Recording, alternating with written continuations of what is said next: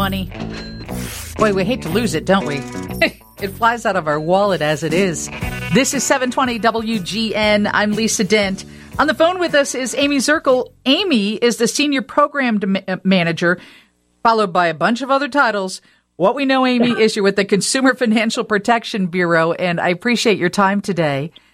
What Lisa, is thank you. We all heard about, that our money is not as safe as it would be if it were in a savings, if we have it, let's say, in Venmo. I've let a couple grand sit in there for 6 or 8 months. Somebody paid me back. They literally paid me back for bailing them out of jail. And that was 12 years ago. And they sent me the money and I was like, oh my gosh, this is the best thing ever. And I let it sit there thinking, well, why move it? I'll spend it on something someday. And now I'm concerned after hearing all the stories. What type of crisis would take place where that money would disappear? Well, Lisa, thank you. It's a pleasure to be here with you today. Digital payment apps make our lives better to some degree, right? It enables us to move money with some ease, without question, right? The pandemic forced a number of folks to utilize these digital payment products because we weren't going into stores, we weren't going into banks.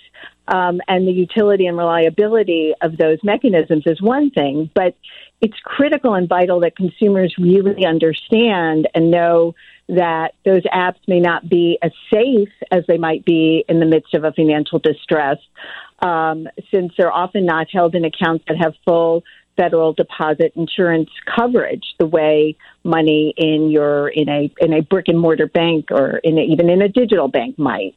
And so non-bank payment apps, while allowing you to move money with ease, there's some care and caution that consumers should be mindful of. And in particular, I think this reminder really escalated in the minds of many of us with the past crisis that we saw around some bank failures with Silicon Valley Bank, the challenges for Signature Bank and First Republic Bank.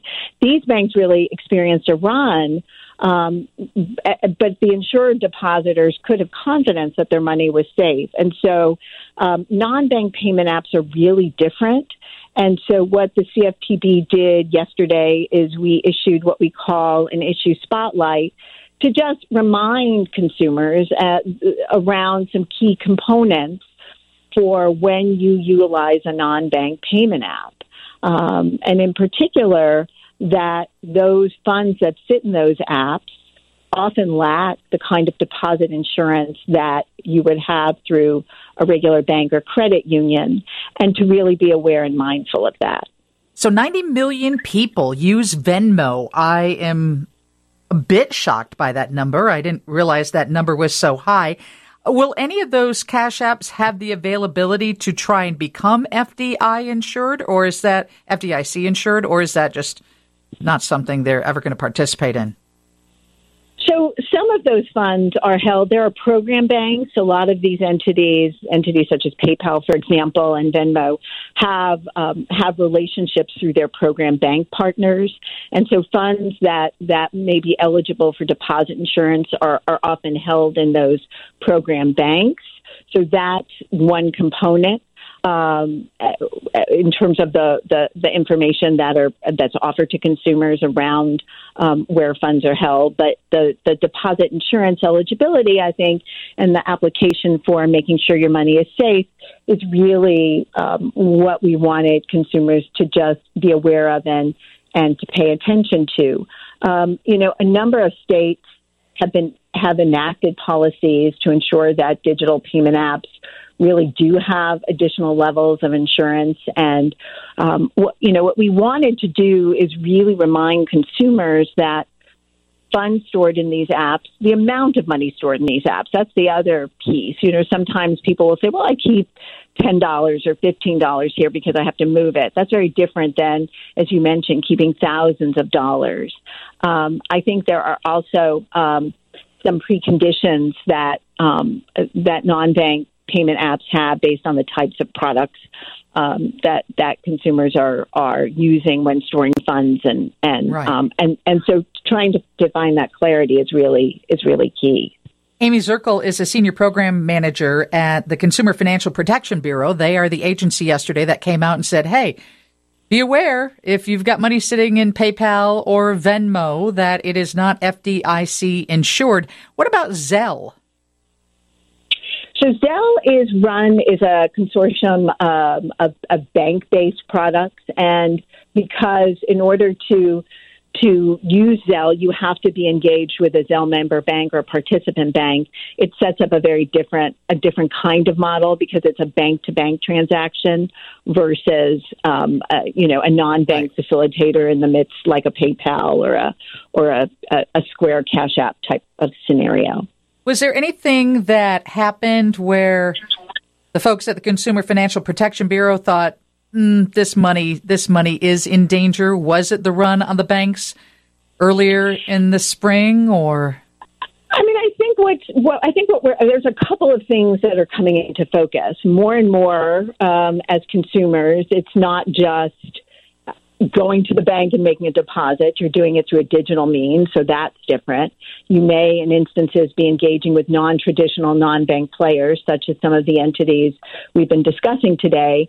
And then the financial risk that emerged with the bank failures notable a couple of months ago. And so I think if you want to, as the CFPB and continuing to think ahead around consumer protection, we took note of that and really wanted to start to put some information out there so that consumers are much more critical in how they approach the management of their money, how they ensure that they're minimizing the potential for risk and harm for themselves. And at the end of the day, quite candidly, the CFPB, our mission is consumer protection. Within the payment space, we want to ensure a risk, robust, and healthy payments ecosystem. And, health is about minimizing harm, reducing risk, and ensuring that there's stability, confidence, in using payments products and meeting your financial needs. Interesting. I know a lot of small business owners who use Venmo. I don't know how much they have sitting in their accounts, but I would imagine that it might be close to what I have, if not more. So how much money is Venmo making every year if they've got 90 million users and people have money sitting in their accounts? I mean, an extensive amount of money for sure.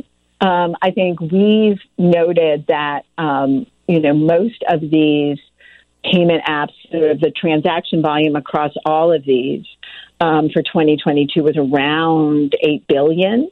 And it's expected to reach almost $1 trillion by 2027. So it is a growing means mechanism for engaging in making a transaction.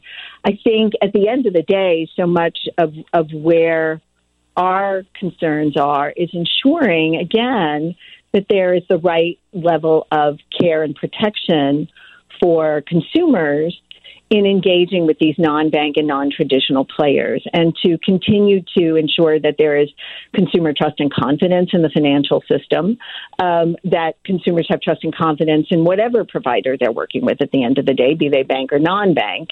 And it's, about serving your customers, meeting your consumer needs, and ensuring safety and stability of funds. Thank you so much for joining us, Amy. We appreciate your time today. Thank you for having me. Have a wonderful day. Amy Zirkle, Senior Program Manager for the Consumer Financial Protection Bureau. They are the agency that issued the warning yesterday. Not really a warning, but just trying to make consumers aware of the fact that their money isn't safe in Venmo or PayPal. Steve has your news next on 720 WGN. Lisa Dent, WGN.